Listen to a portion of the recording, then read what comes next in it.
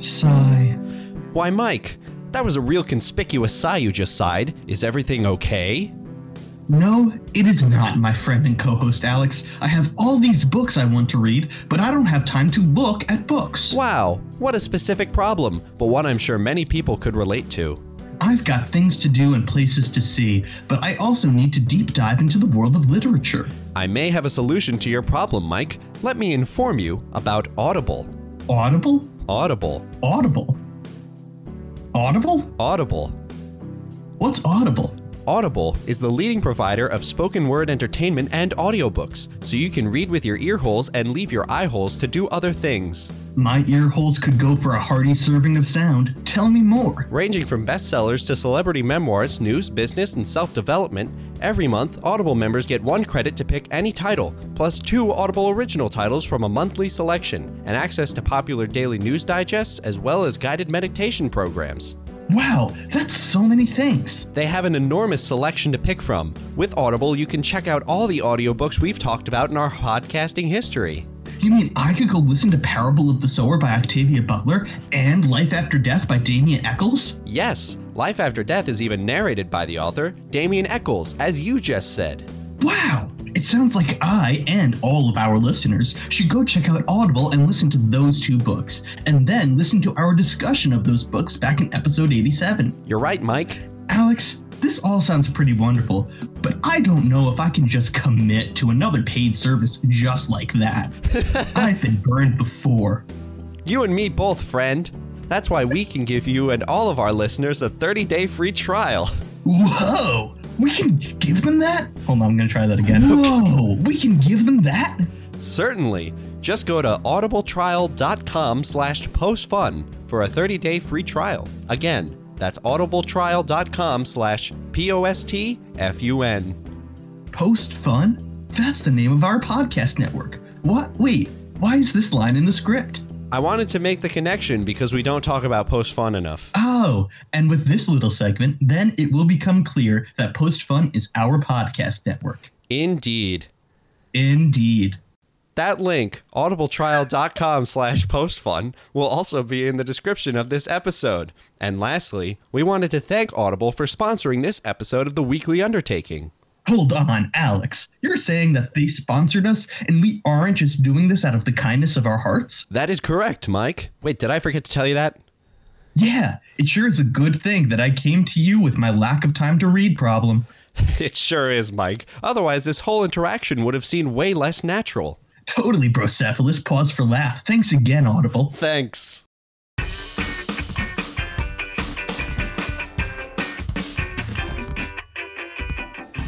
So, Mike, to start off this glorious 90th episode of The Weekly Undertaking.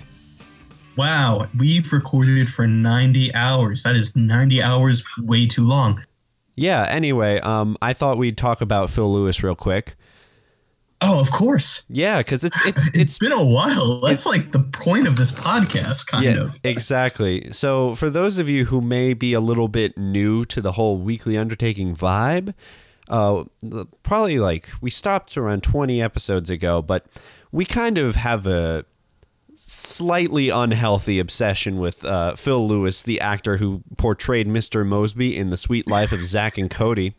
Listen, what Alex is trying to say is this is actually a Phil Lewis style religious order, not a cult. We've had accusations of that. We only sacrifice to him on Tuesdays. We need to sacrifice twice a week in order to technically qualify. Yeah, we beat the lawsuits and we do it on the DL.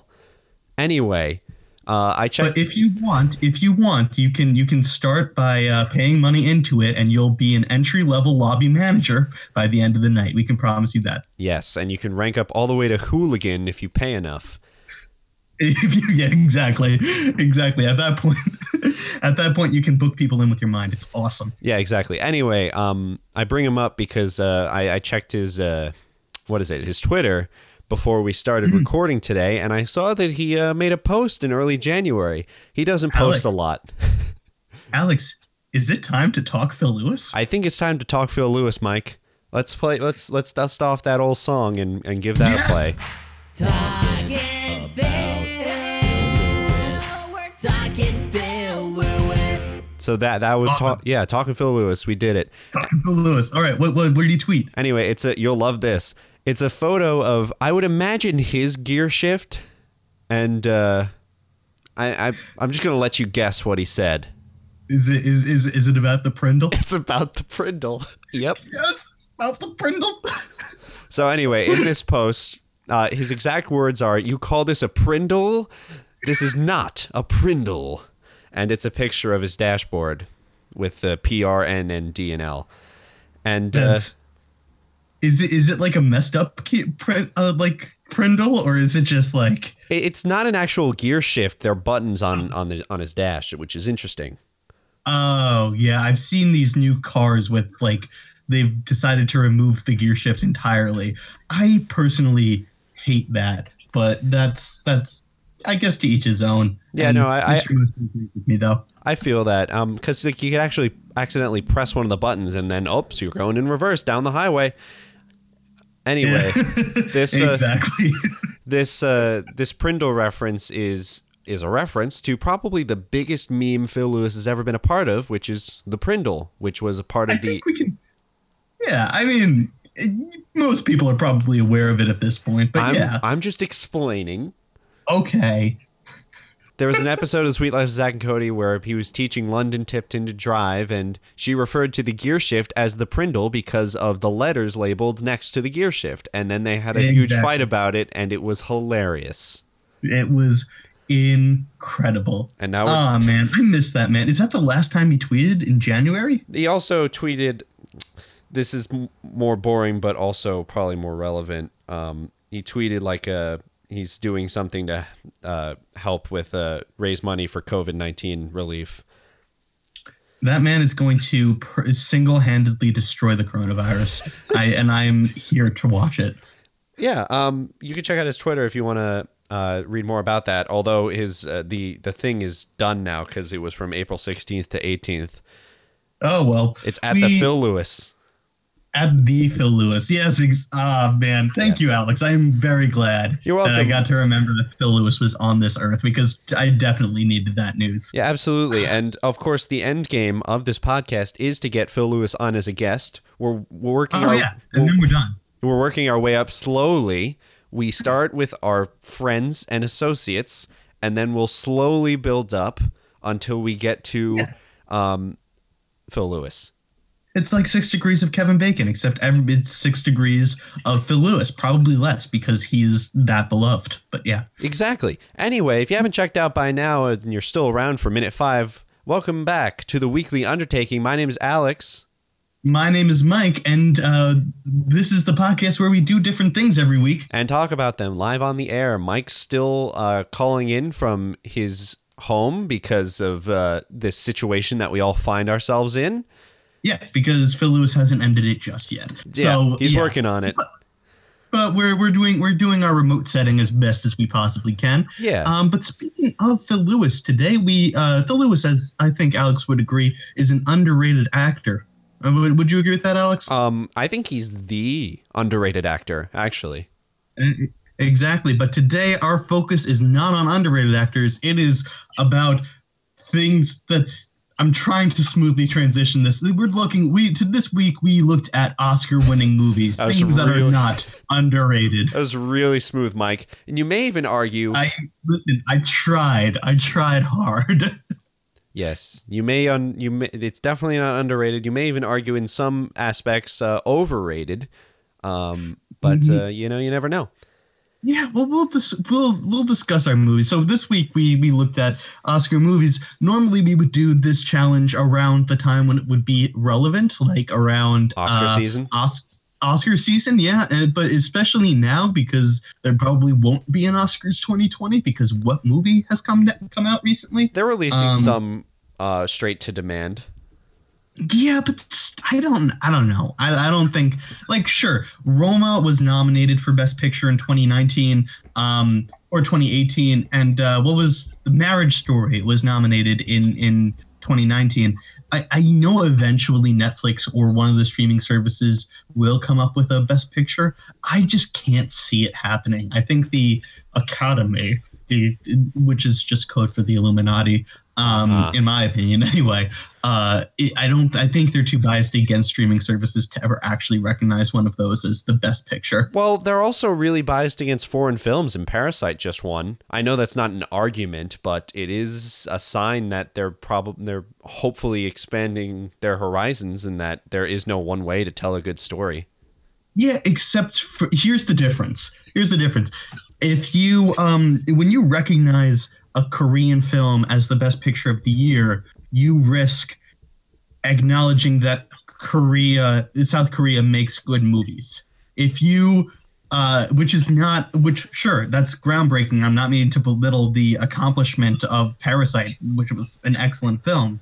But at the end of the day, that doesn't really actually disrupt the movie industry at all. But if like Netflix wins Best Picture, that's going to be a huge argument against movie theaters, which are already dying out even before coronavirus was a thing. I mean, sure, absolutely. But I don't think there's really a lot of things that can, like, no, I can't think of a valid argument. So I acknowledge your point as valid, although I do not completely agree with it. But I do think that Netflix, or no, it's probably going to be Netflix, will eventually take home an Oscar for Best Picture. Well, I mean, I think it's inevitable eventually, like the way that the movement is beginning and was accelerated now that we're all home 24/7. I think it is inevitable. Like Disney announced that they are releasing Artemis Fowl straight to Disney Plus, which is a huge deal. That was like, did you read any of the Artemis Fowl books as a kid? No, I don't even know what this is.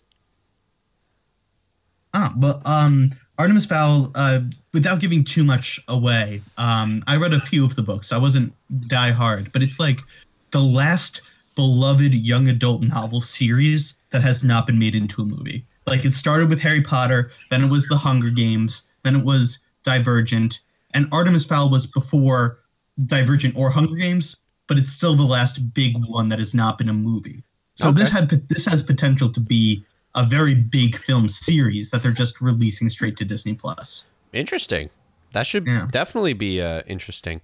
Oh, I figured out a point to make about our previous discussion about Netflix at the Oscars, but it took, I am excited. Yes. It took me a minute, but I have thought about it. Considering that releasing a movie on Netflix is significantly less risky, they're more likely to greenlight more risky projects, which could turn into fantastic movies that otherwise would have never gotten made. Would you imagine that Marriage Story would have ever even come out if Netflix didn't greenlight it? I think you're right to a degree, but and you're right, a couple of golden nuggets will come out through Netflix and stuff. But in reality, what happens is, or in my experience anyway, is the Netflix original movies are pretty much the modern day equivalent of direct to DVD shows. Well, nonetheless, though, it still gives a new platform for artists who don't maybe have as big connections to get a chance to tell their stories. And a lot of them have good reasons why they don't have any good connections to tell stories, because a lot of them are not good. But like you'd say, a few will slip through the cracks and be able to tell a story that they wouldn't have been able to without the chance that Netflix would have given them.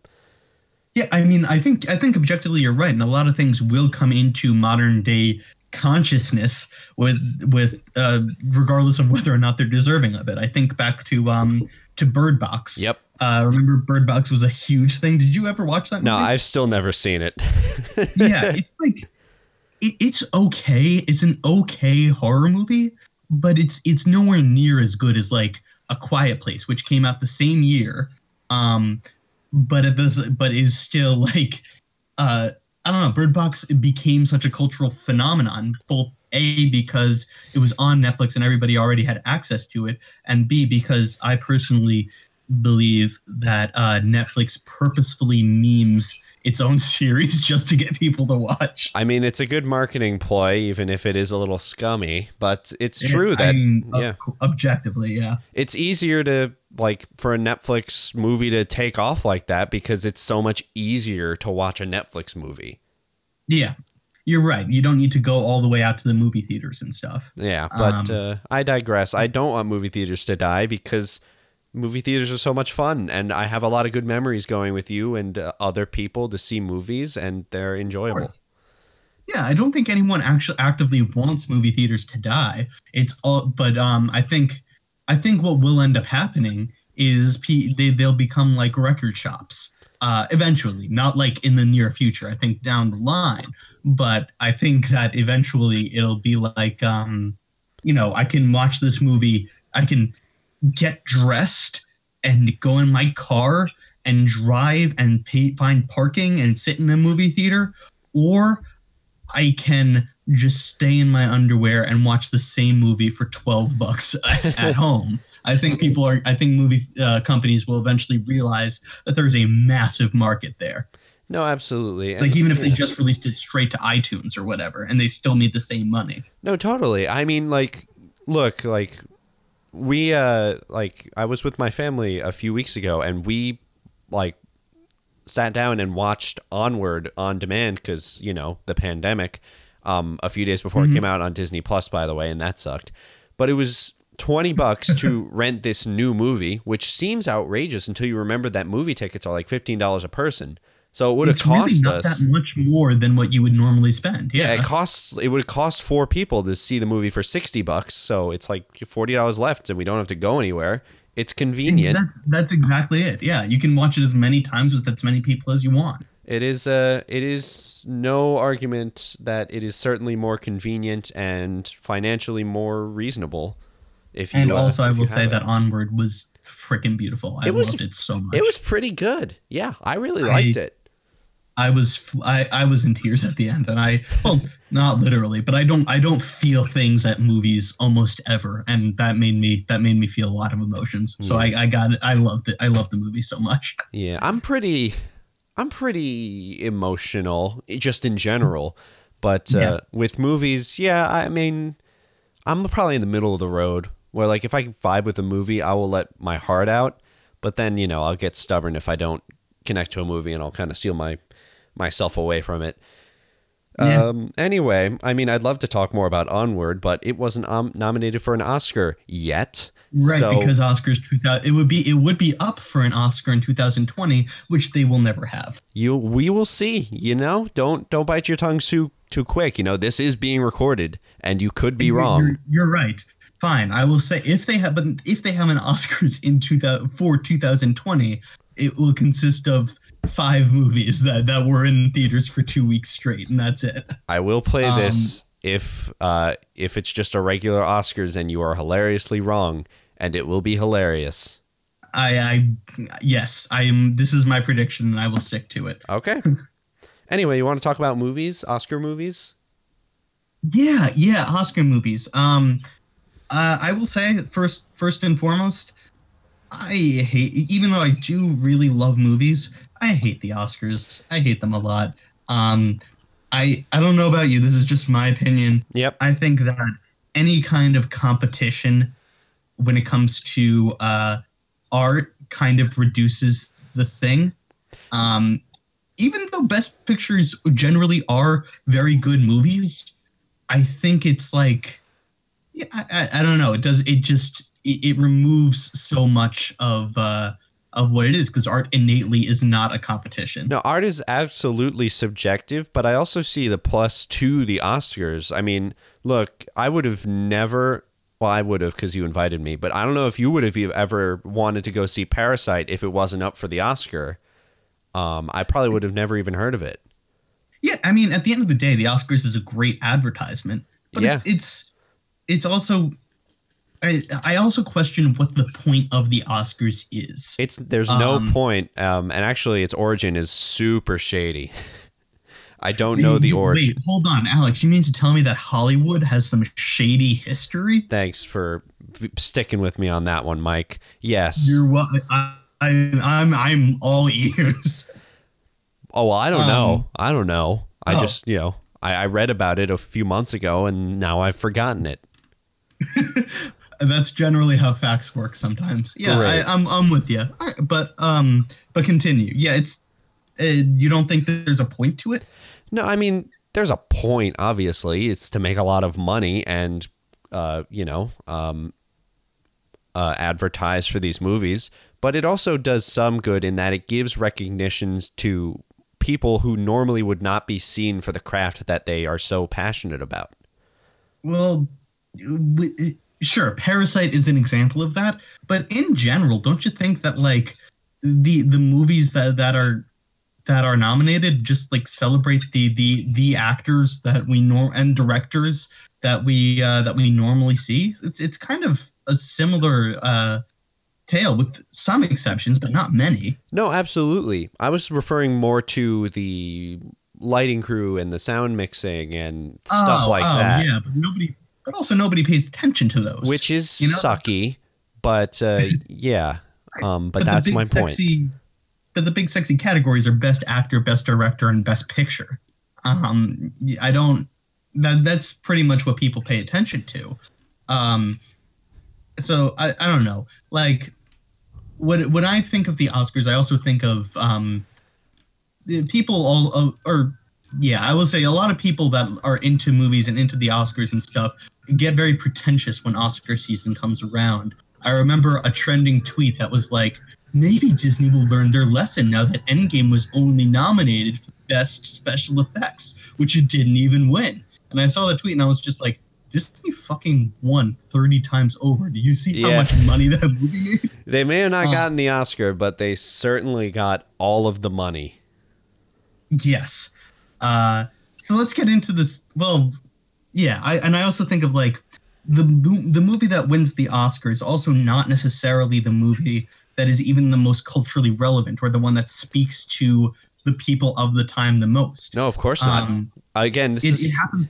Yeah, it happens a lot. Like Forrest Gump won Best Picture. I'm trying to think of other ones, but I have for the most part, yeah. Say it again. I have the whole list pulled up. Oh, great. There are a lot of movies that are still referenced today. Like Titanic is another example of one that people still reference and definitely shaped cinema, shaped American culture and how and art expression and everything so much. Yeah, that was a good choice. Yeah. But one that I watched, and now I'm going to get into specific movies. The year of 2008. So it came up for Oscars in 2009. 2008 was a great year for movies. Two movies come to mind for me. What do you have any memories of movies that came out in 2008 that jump out in your mind? Slumdog Millionaire. Was that 2008? You're just looking at the Oscars list here. Yeah. No. Slumdog Millionaire, actually, if my memory serves me right, came out in 2007, but it was like during the 2008 Oscars season. But no, the two movies that come up in my mind that shaped culture forever that came out in 2008 are The Dark Knight. Yep. And Iron Man. Yes. If Iron Man flops, if Iron Man doesn't happen, the MCU doesn't happen. Superhero movies don't happen. But they weren't nominated because they're superhero movies. Who gives a shit? But also, but like, what won in 2009? Do you see? What, Mike? You just broke up. I said, what movie won in 2009? Yeah, Slumdog Millionaire, right? Or No Country for Old Men? No, that one in 2008. The Hurt Locker?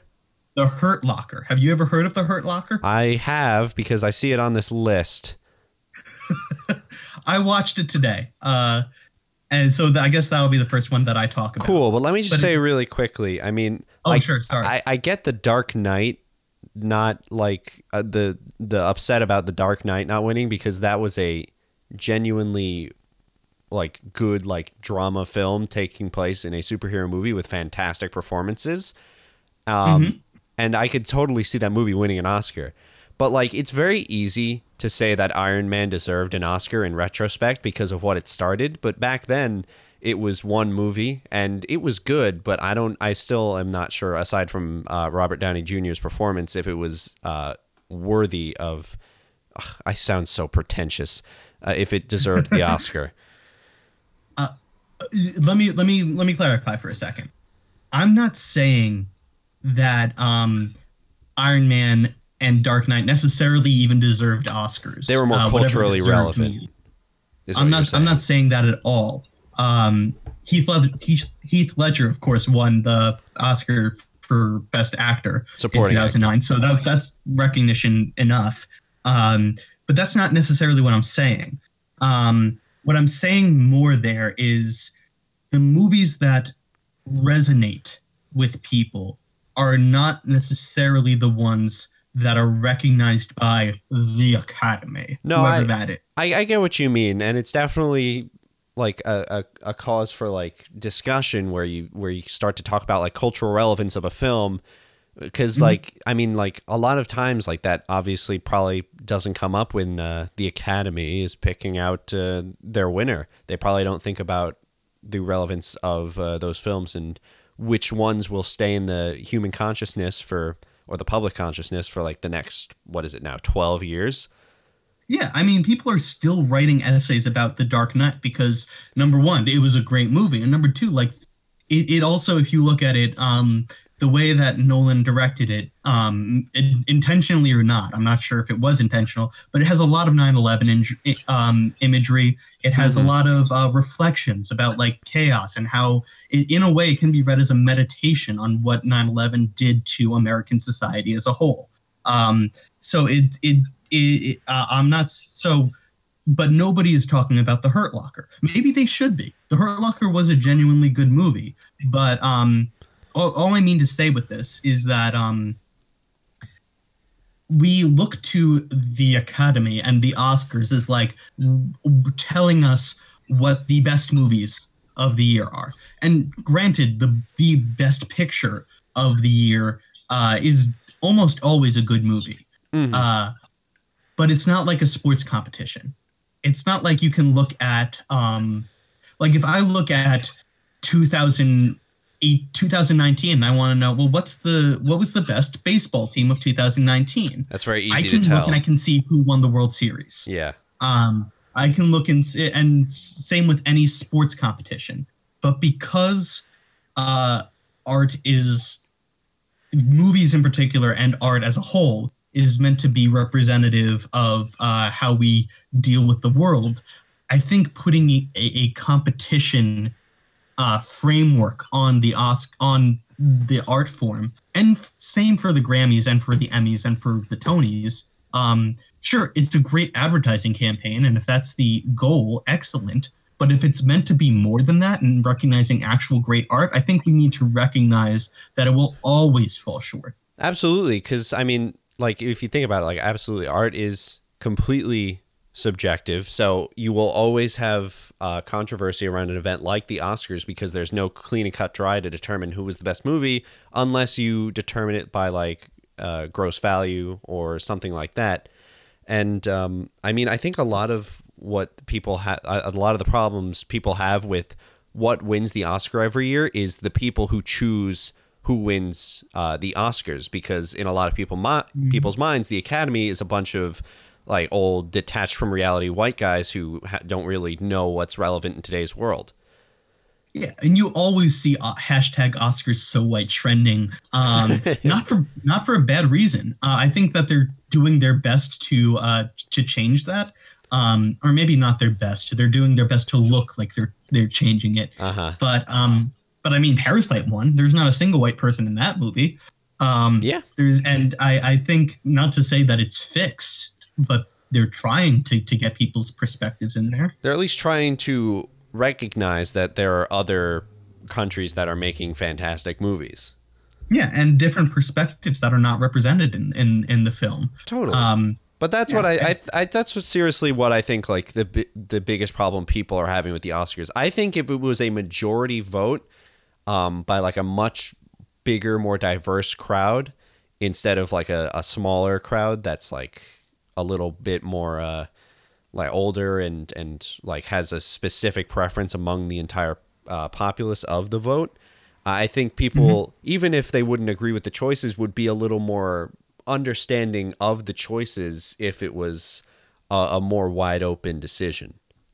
Yeah, and well, the concern about when if you leave it open to everybody is that uh Avengers Endgame wins every Oscar ever. Uh-huh. Uh which is, don't get me wrong, such a good movie. But at the same time, I also recognize that it's not the best singular put together movie of that year. I would probably agree that the best movie of 2019 that I saw was Parasite, or Yeah, Parasite was way up there at the that very was least. damn good movie. I wish we Yeah. could talk about it more. Yeah. Did you watch Parasite this week? I didn't, but I've been trying to Yeah. get my sister to watch it with me. Yeah. It's a damn good one. We are highly recommended. Okay, so what were the three movies you watched? Let's actually dive into the what we actually did this week instead of just talking about the Oscars. Yeah, so the first one I decided to take a dive into is one that I actually consider to be a little older and actually kind of still culturally relevant. I believe it was, I'm going to check the year on this one, just because I don't want to sound stupid, even though it's probably wrong. 1992 was the year it won, The Silence of the Lambs. Oh, dude. First of all, one of my favorite movies of all time. It was also. great. It was great. Yeah. I was looking through the list and I couldn't believe I had never seen it. Yeah. I also think that's one of the only, if not the only, horror movie to ever win Best Picture. That's what made it catch my eyes, because I remember, like, everyone always says, like, there's never a horror movie that wins, like, horror movies don't win Oscars. And then I was like, what about that one with the Hannibal Lecter? Yeah. And Get Out was the only other one that came close, I think. Yes. At least in recent times. Yes, I would agree with that. Well, I mean, that is what happened, yes. It's not an agreement. Yeah, exactly. Yeah. Yeah. But tell me about your impressions of Silence of the Lambs. Yeah, so it was very obviously it was super creepy, but I knew the basic premise just because, again, it's referenced in pop culture more than I thought. Like, now that I think about it, like the very famous like detective going into a jail cell to talk to the criminal mastermind to get help with another criminal who's out on the town doing the killing and such is a pretty like common trope now and then, and it always kind of pokes at like, hey, we saw this movie. And now it's now a staple of cop shows. It's because it's so interesting. It's so cool. It is so good, and it's weird to go back after all this time and to see the original trendsetter of any trend like that, because it feels cliche now, but you really have to put yourself into the mindset of this was the first time anything like this did this, and the reason that this trope is so popular is because this movie did it. And everyone else was like, that's brilliant. Let's do that. Exactly. Okay. So yeah. Keep talking. What else stood out to you outside of the lunatic on the other side of the cage? Well, the whole story was interesting. I liked that it was a female lead, which I think was pretty uncommon even back in the 90s, especially with like a FBI type not show, movie, where it was right. I have the Wikipedia article open so that I can remember the names. Clarice Starling, who is the FBI newbie, and I believe she's assigned to talk to Hannibal Lecter because the FBI thinks that she can kind of bait to get him to talk a little bit more than he normally would, if I'm correct on that. I forget the exact reason, but clearly Hannibal Lecter was 4 steps ahead of the FBI. No, yeah, throughout the entire movie. Spoiler alert if you're still working through it. But yeah, he gets away. He kills the guards who were watching him. Basically, he compromises all the way through the movie to give information about the Buffalo Bill case, who's the killer on the loose, and eventually it leads to him being able to get free, move to a different country, and just continue to kill people, and kind of taunts the main character as he does so. And that's basically where the movie ends, where it's like, all right, this one's done and this one's gone. Yeah, it is. Man, it is also just so unsettling watching Buffalo Bill kill it. Just the whole what is it? The scene where the girl's in the well and he's trying to get her to put the stuff in the bucket. Oh my god. Yep. Nope. So I don't want to think it's about it. so funny. Yeah, I don't even want to think about it anymore. Yeah. But it is fantastic. Just out of curiosity, Alex, how long did you think, or what was your impression of Anthony Hopkins in Silence of the Lambs? Anthony He played Hopkins. Hannibal Lecter.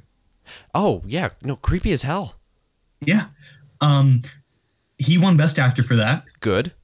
To date, he Hannibal Lecter. Just so you know, this blew my mind when I found this out. Mm-hmm. Hannibal Lecter was only on screen for a total of 16 minutes in that movie. Really? Yeah, that's it. Because it's weird, because his presence kind of looms over the whole thing. Yeah, but he's only ever on screen for 16 minutes. Oh, that's the sign of a great performance. It really is, and I'm glad that he won an award for that. Even though, like I said, I take the awards with a grain of salt, but also like the fact that he did that so well and also entered into everyone's consciousness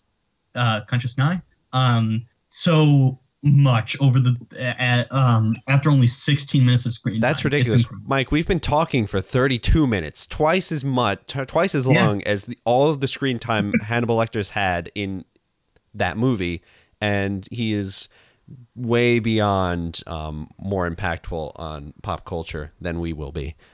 Exactly. But anyway, I was able to finally watch Silence of the Lambs, and I'm happy I did. Good movie. Yeah, me too. I say it. I give it my stamp of it earned the Oscar. It deserved it. Yeah. All right. Cool. I guess I'll start with the I saw 3 movies. And I mentioned The Hurt Locker, so I guess I might talk about that first. Yeah. Hit me. It won the Oscar in 2009, like I said. And I was interested in watching it because, like I said, it beat out both. It beat out Iron Man. It beat out The Dark Knight. It beat out Avatar. It beat out Inglourious Bastards. It beat out Up. 2008, 2009 was a great year for movies. Yeah, there were some great films. Yeah. But yeah, this is the one that won. So I watched it. And it's a good movie. It is, I will say this, it is a good movie. It has Jeremy Renner. It has what's the guy that plays the Falcon? Anthony Mackie. Yep. They're the 2 main leads in it.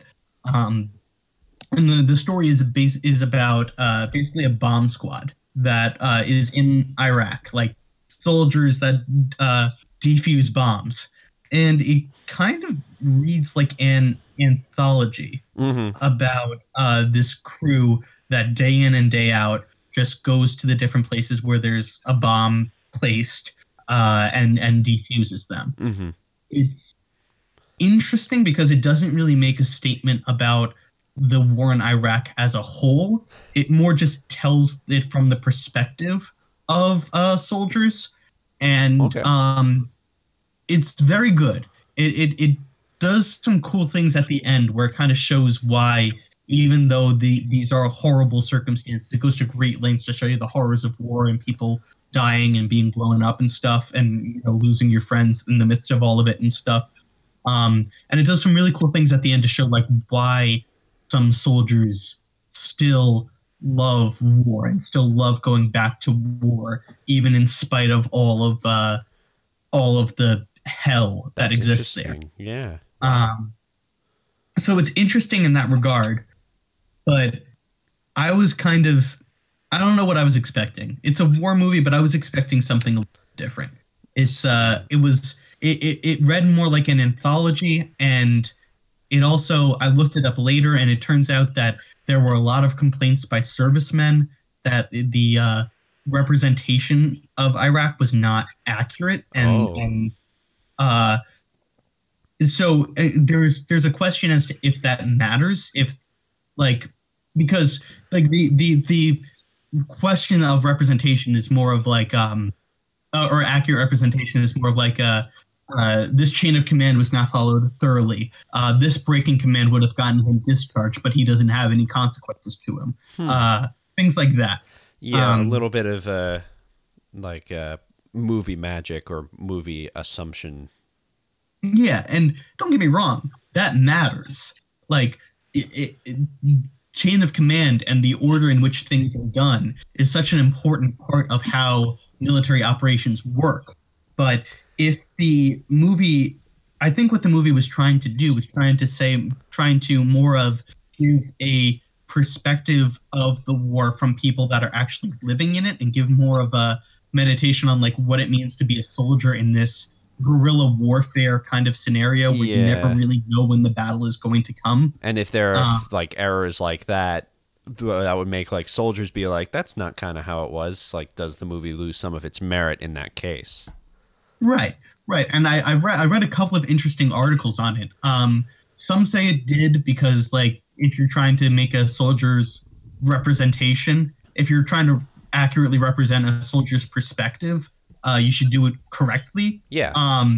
And some people said it from the other side of like the diffusing of the bombs and things like that is more of a way to get these characters into a super stressful situation, and the chain of command is less important than showing people what it actually feels like to be in war. So it was worried more about being like an entertaining movie than like totally truthful, you'd say? Well, I wouldn't say it was entertaining. I wouldn't say that was the goal. A compelling story, maybe. In the book, The Things They Carried, I'm referencing a different book, but it just represented. In the book, The Things They Carried by Tim O'Brien, he has a chapter on where he basically says like, I was in the war. This is my memoir from the war. These stories might not be entirely accurate, but that doesn't matter because this is what it feels like to be in the war. And for a viewer, the factual representation of facts matters less than understanding how it feels like. Yeah, I think that was more of the argument. Okay. So it was a good movie. I'll say it was a solid movie. Of the other two movies that I watched, I was actually disappointed in it. I thought that I could see what it was trying to do, and I think it did what it was trying to do decently well, but it could have been done better. Okay, I'll respect that. And yeah, I hear you on that. All right. And also it's because it beat out so many other near perfect movies that I'm just like, this is what you went with? Yeah, this was a great year for movies, so and that's kind of a I mean, whether or not it was great, it's still like not super relevant today or relevant at all. Yeah, pretty much. It's not really talked about anymore. Yeah. Well, let's move from Iraq to Iran with the next movie that I saw this week. Did you see Argo? Yeah. Did you see Argo? I fucking loved Argo. It was pretty damn good, right? Yeah, I saw it before I realized it won an Oscar, but yeah, it was really good. Yeah. I'd never... Well, here's the thing with Argo. It's one of those movies that I had heard about and I heard was really good. And like I recognized it as a movie and I saw the poster and I was like, that's Argo. It's a movie. But I never knew what it was about. I just knew Argo is the movie. And then I did some research and watched it. And then I learned that it was a movie based on a true life event, which is kind of insane considering what happens in the movie. It was the Iran-Contra deal. Or no, it was the hostage situation, right? Yes. So this takes place in 1980 in the movie. And again, real event. In Iran, 66 Americans get taken hostage. And 6 Americans manage to get away and escape to the Canadian ambassador. And basically the whole movie is about... these people going in to get them out, and they kind of disguise themselves as a crew working on this movie called Argo, which is like a sci-fi fantasy film to cover for these people and say like they're the crew working on the film to get them back, which is insane. Yeah. This is actually how I think Reagan was president at the time, and this is actually how the situation was dealt with. It's absurd to me that someone had this idea, because this sounds like an idea out of like a sitcom if the stakes were way lower. You know what I mean? I'm just picturing the episode of Full House. All right, Michelle, we got to go to Iran and fix a hostage situation. Let's pretend we're making a movie and use How rude. Honestly, because like it's amazing to me that a group of people decided to try this and it worked. Yeah, I mean, by the skin of their teeth. Yeah, it was very, very close, as you would have seen. Like the plane took off, and like they were like, if it hadn't, like they would have been in trouble right then and there. Yeah, people were like shooting at the plane, if my memory serves me right? Yes. No, they barely got away, which is just like again, like it's just insane to me. I gotta watch this again because for the first like half an hour, I really wasn't like paying super attention to it because I was doing something else. I'm kind of ashamed of that fact, but it's just it's fine. It's a fascinating movie. It's a fascinating movie with a fascinating premise based on a real life event that deserved to be made into a movie. Like a lot of movies that come from real stories are not actually that interesting, but this is such a bizarre event in history. I'm so happy it was archived in a film like this, and I'm so happy that film got recognized because it was awesome. That really is. It really freaking it. Oh man, I love it. I love the movie so much. Yeah, it was awesome. Yeah. All right. So since are you done with Argo? Can I move on? Yeah, you go for it. Okay. From one real life event to another real life event, I watched the movie A Beautiful Mind, which won in 2001. I was almost gonna watch this, but then decided on something different. All right.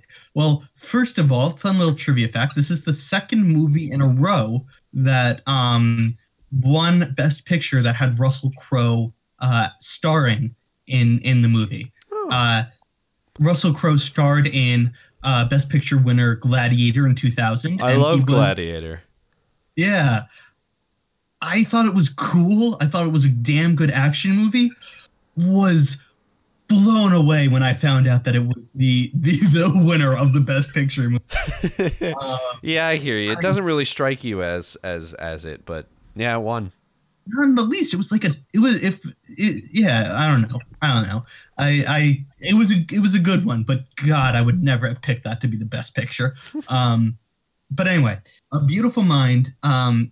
Also, spoilers for all of these movies because obviously. Wow! Thanks, Mike. We're 2/3 of the way through the podcast. Thanks for the spoiler warning. Look, all these movies won Best Picture. If you're gonna watch it, you don't need to listen to us to recommend the movie to you.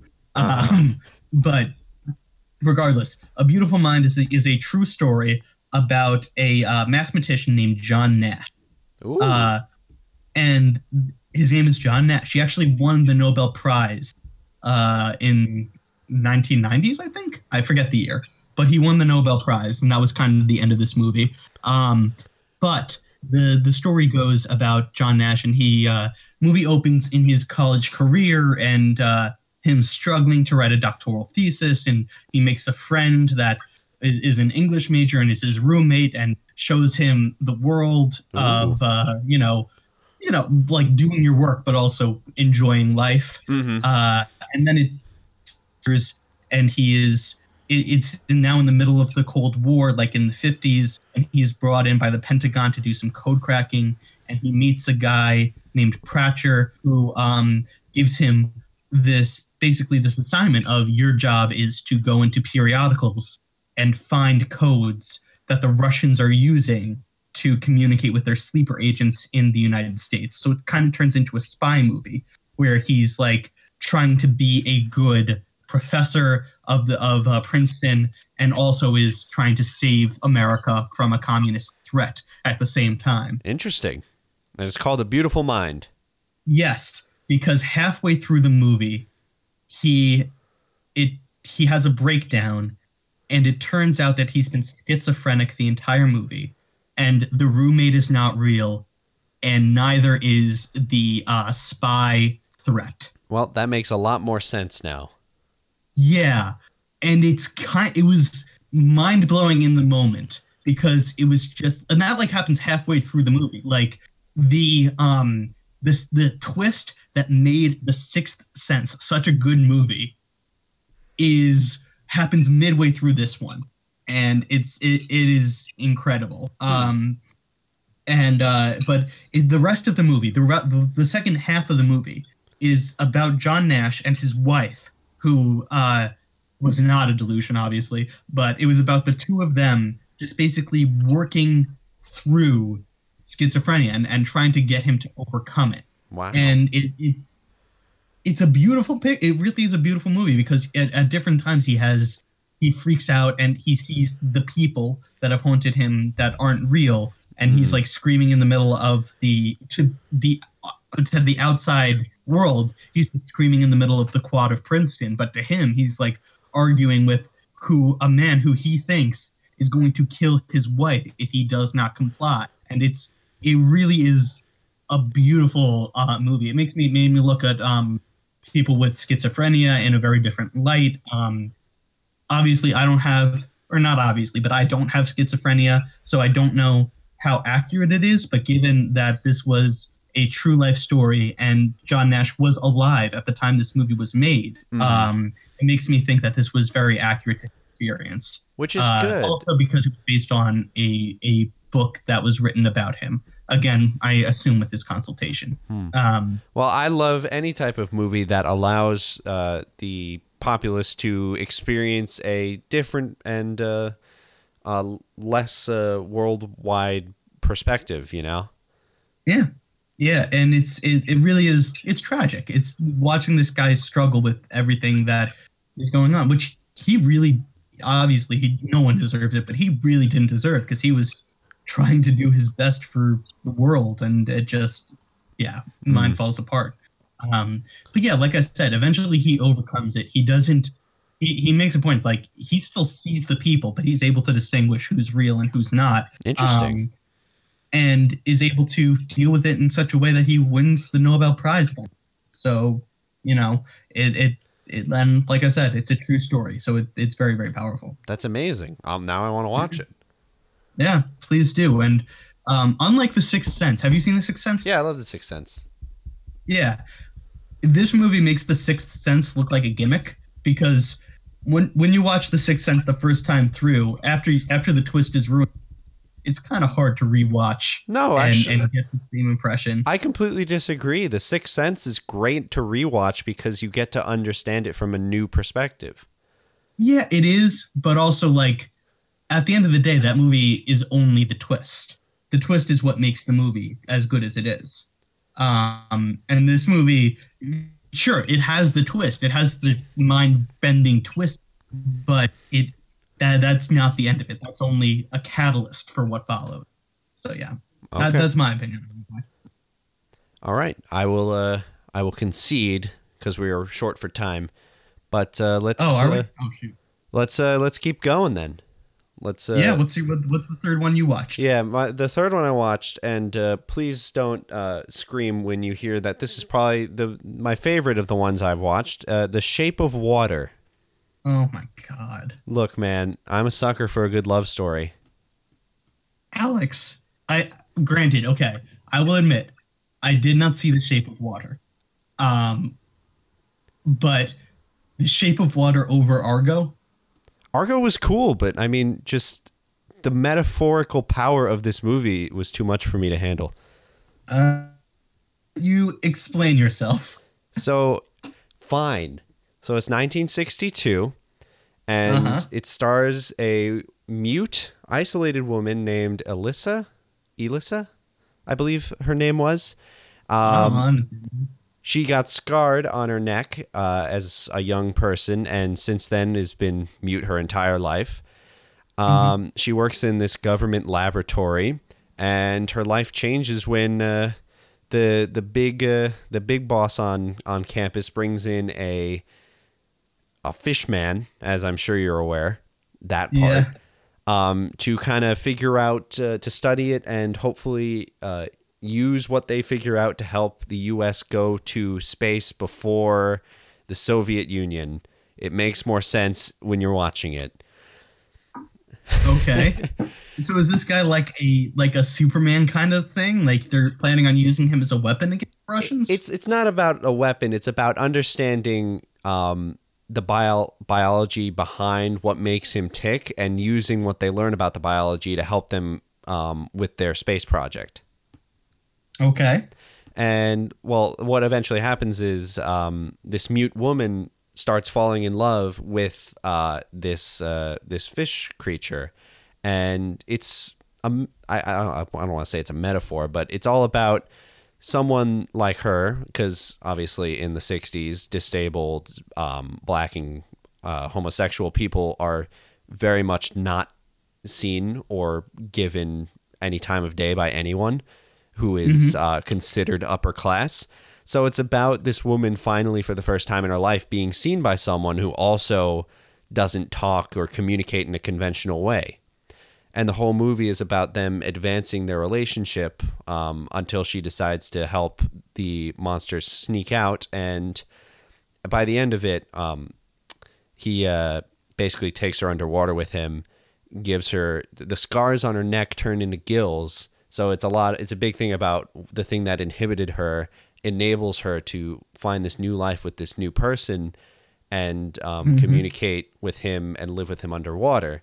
And it's just about love and the human connection and how it's not it's not exclusive to people who are just human, and it's a weirdly beautiful message. All right. But I think a lot of people get thrown off by the fish porn, which there is fish porn. Well, that's exactly what I was going to say. The only thing I've ever heard is the one where the woman fucks the fish. Yes, there is a scene like that, and I did watch it. And it's all right. certainly interesting, but it's just like I love stories like this where, you know, it makes total sense within the movie, and I love movies that set the protagonist to be like where their inhibitor becomes the thing that makes it so that they are the only ones who could have enacted in this role. And this movie does it so well, and it's just so pretty, and it's surreal, and it's weird, and it's the type of movie that I love. All right. So well, look, I will say this, that is the best pitch for The Shape of Water that I've ever heard of, or that I've ever heard. The only thing is that my understanding of the movie, or my understanding of what it was accepted about the movie, was that it was a way of awarding Guillermo del Toro for Pan's Labyrinth, which is accepted to be, or people talk about, like, Pan's Labyrinth is Guillermo del Toro's best work, but it was gypped when it was created. It wasn't considered for anything. Mm-hmm. And my understanding was. Say again? I remember when this won, and a lot of people were surprised because I know there were a bunch of good things coming up that year, and I do. What year was it? This was 2017. I think it won in 2018. Oh, okay. I just remember there being a lot of good movies that year. And I do understand that this is kind of a sympathy Oscar for Guillermo del Toro. But at the same time, like, this movie is definitely not a mainstream movie, but I just happen to very much connect with it. Yeah. It's also, I wouldn't say it's like a sympathy one. It's more of a recognition for a body of work. Like, when Leo won Best Actor for The Revenant, it wasn't just for The Revenant. That was not his best performance. It was also not the best performance that he's ever done. It was more of just like, Leo DiCaprio is always fantastic in everything. Let's should give him an Oscar. Yeah, that is what I think was here. But I never would have watched this movie if it didn't win. So I'm glad it did. Yeah. So there's that. All right. So are you done with advertising for fish fucking? Yeah. Give it a shot. You know, it's less mainstream than what you'll find on Pornhub, but you know what? It's not half bad.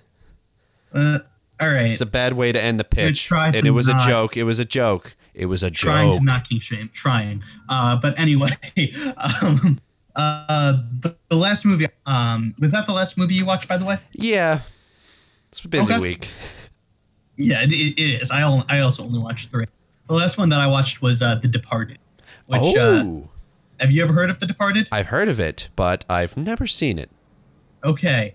I was shocked when I was scrolling through the best pictures, and I saw that The Departed was on it, because The Departed is one of the greatest cop movies of all time. Well, tell me about it.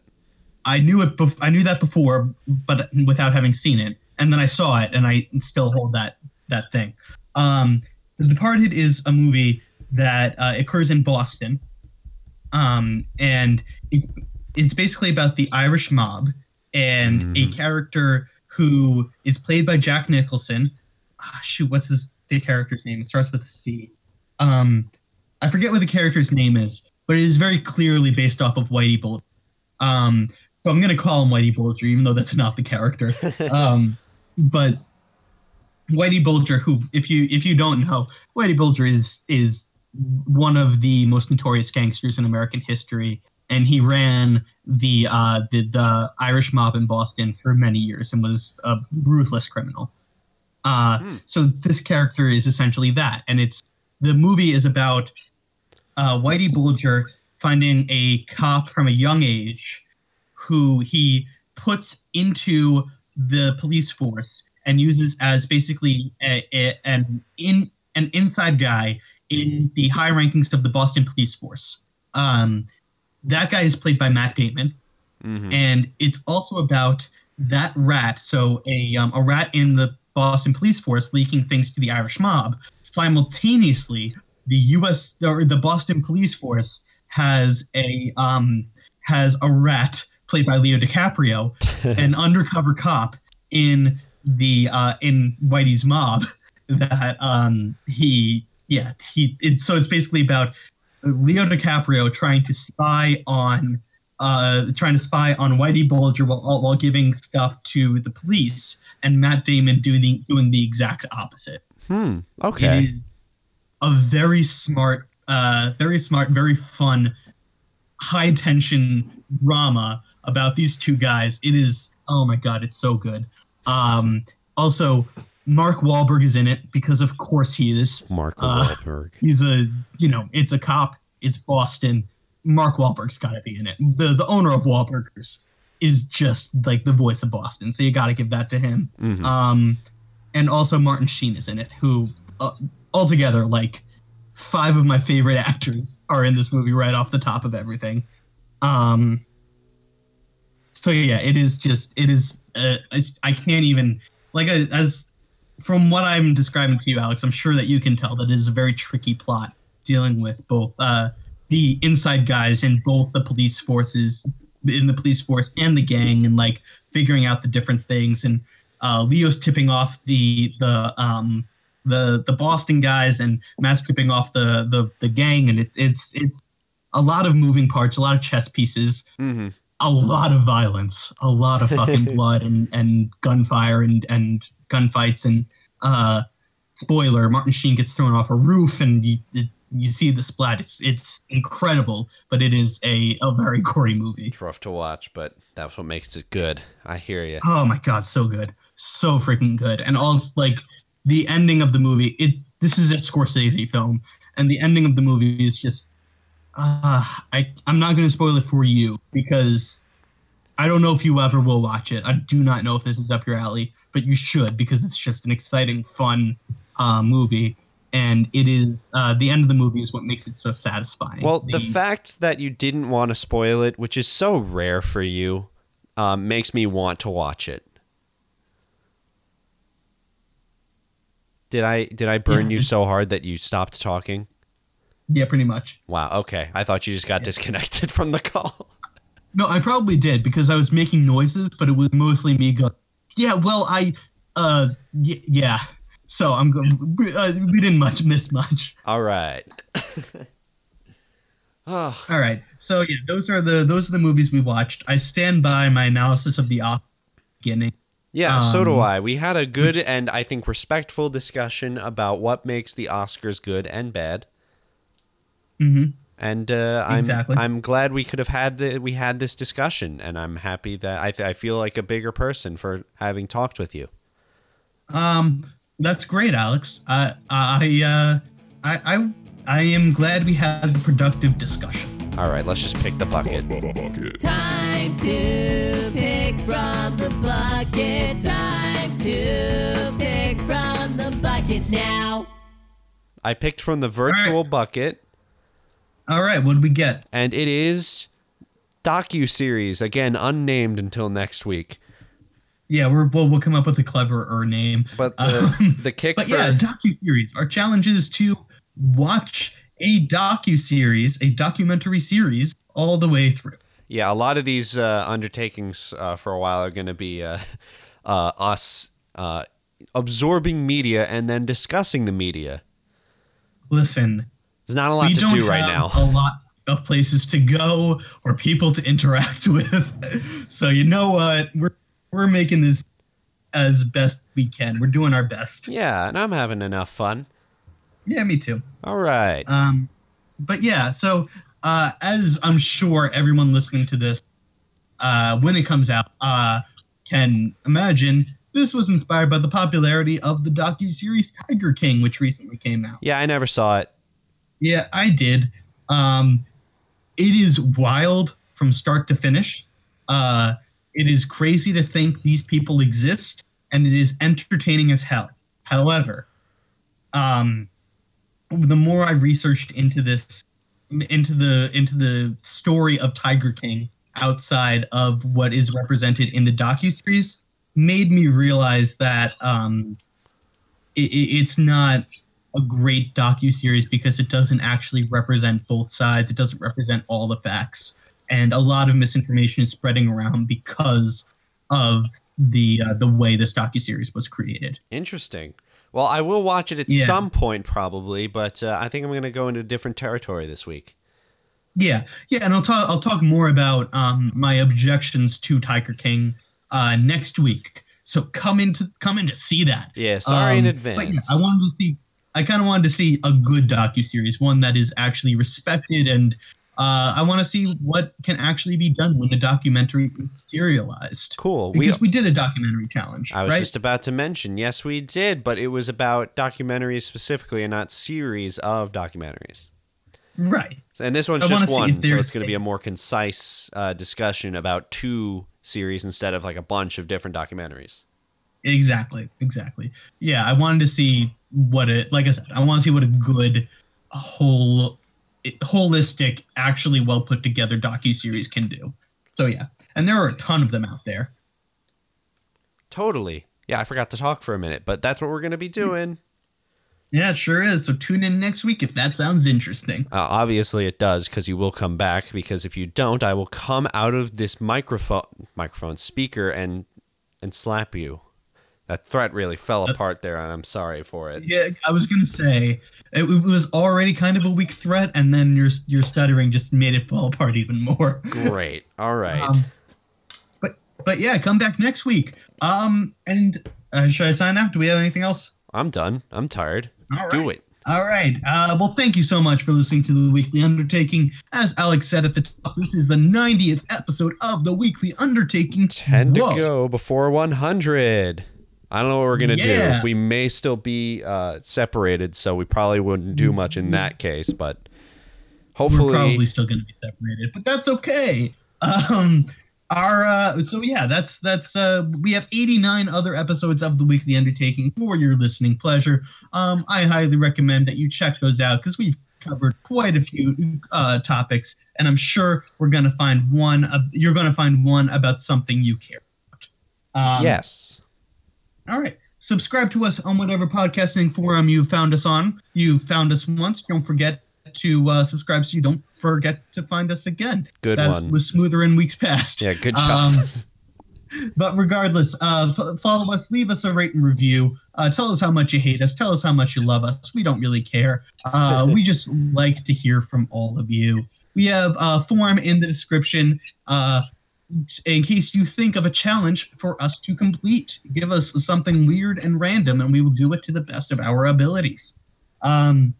We also have two artists that help us out to do this podcast. We have Adam Moody, who does all the music that you listen to on this podcast, and Winston DeJesus, who does all the podcast cover art. Please show them some love by following them and their social medias in the description below. Do it. And thank you to Phil Lewis for letting us love you.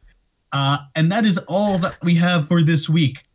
So Until next week, don't forget to stay inside, stay safe, wash your hands, and also don't forget to challenge yourself. And who the hell is Oscar? I have no idea, Alex. And- I assume it's the name of the little guy that they have on the stand. Yeah, he's a grouch. Try something Yeah, new. Oh, is that what it is? I don't know. Maybe that's. And he's gone. Bye.